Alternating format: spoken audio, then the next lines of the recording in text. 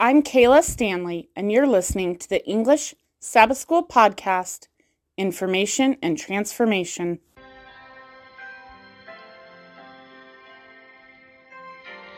Hello, dear friends. I'm Mosena for the English Sabbath School podcast. Lesson 6 for Friday. Thank God it's Friday, February 9th. TGIF. So if you know it's Friday, you know today's title. Say it with me. 1, 2, 3. Further thought. That's right. Further thought. So this whole week we've been studying about God's justice. I will arise, the majestic warrior, justice for the oppressed. He pouring out our indignation and the Lord's judgment and the sanctuary. Now we're going to review some key aspects that the lesson wanted to present. We are encouraged to read the chapter, the Beatitudes, from the book Thoughts from the Mount of Blessing by Ellen G. White. It's a beautiful, awesome book interpreting and commenting on Jesus' Mount of Blessings, thoughts and messages. So read this book, Beatitudes, fantastic. It's a beautiful chapter. Find it online if you don't have a paper copy of the verse. The lesson says the following. The Psalms are protests against human indifference to injustice. They are refusal to accept evil. They are motivated not by desire for revenge, but by a zeal to glorify God's name. Hence, it is fitting for the righteous to rejoice when they shall see God's vengeance on evil, because in this way God's name and his justice are restored in the world. The Psalms oblige people to raise their voices against evil and to seek the coming of God's kingdom in its fullness. In the Psalms, we are given assurance of divine comfort and deliverance. The Lord will arise.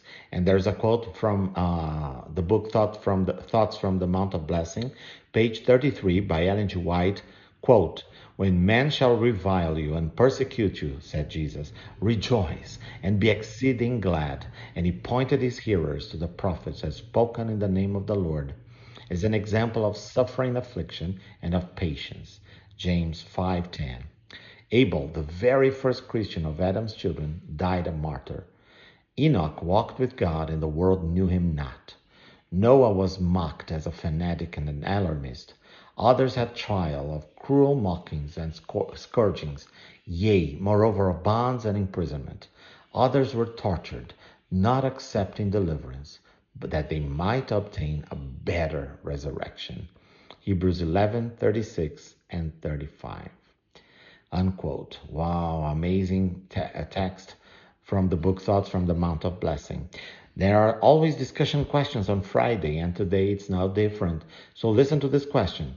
Because the painful realization of the evil in the world can cause one to wonder whether the Lord actually reigns.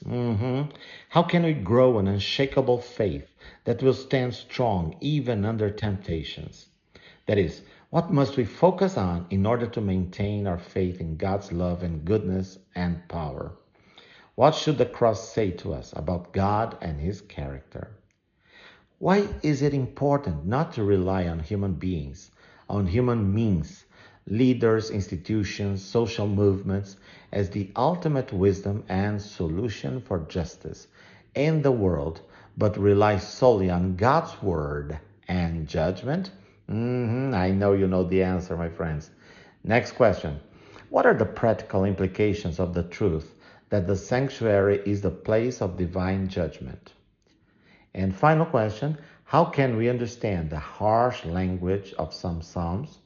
How does that language help us relate to the humanity of those who wrote them? Yes. They were not hermits hiding in a cave up on a mountain. They were suffering. They had problems and issues as well. So very interesting lessons. Well, we've come to the end of this lesson for Friday, February 9th. Shall we pray? Dear Heavenly Father, thank you so much for this wonderful lesson, reminding us that you are our judge, that you are righteous and true. And despite the fact that we are sinners and many times we commit so many mistakes, you are willing to forgive and you're still extending to us your hand of grace and love. Help us to tell other people about this good news of salvation and to proclaim that soon Jesus is coming and everything that is wrong will be put to an end and peace and love and joy shall reign supreme. Thank you for so many blessings in Jesus' name. Amen and amen. Well, my friends, this is the end of Lesson 6 for Friday, February 9th. For more information, please get in touch with us on Facebook or Instagram, Believes UNASP. Remember, tomorrow is Sabbath. Don't stay by yourself. Come on. If you can, go to a local church, whether large or small, but have fellowship. Not only you're going to be blessed, but you're going to have the chance and the joy to be a blessing to other people. Don't miss it out. Don't miss it. Don't pass it out. Go and do it in God's name. Praise his name forever. Amen.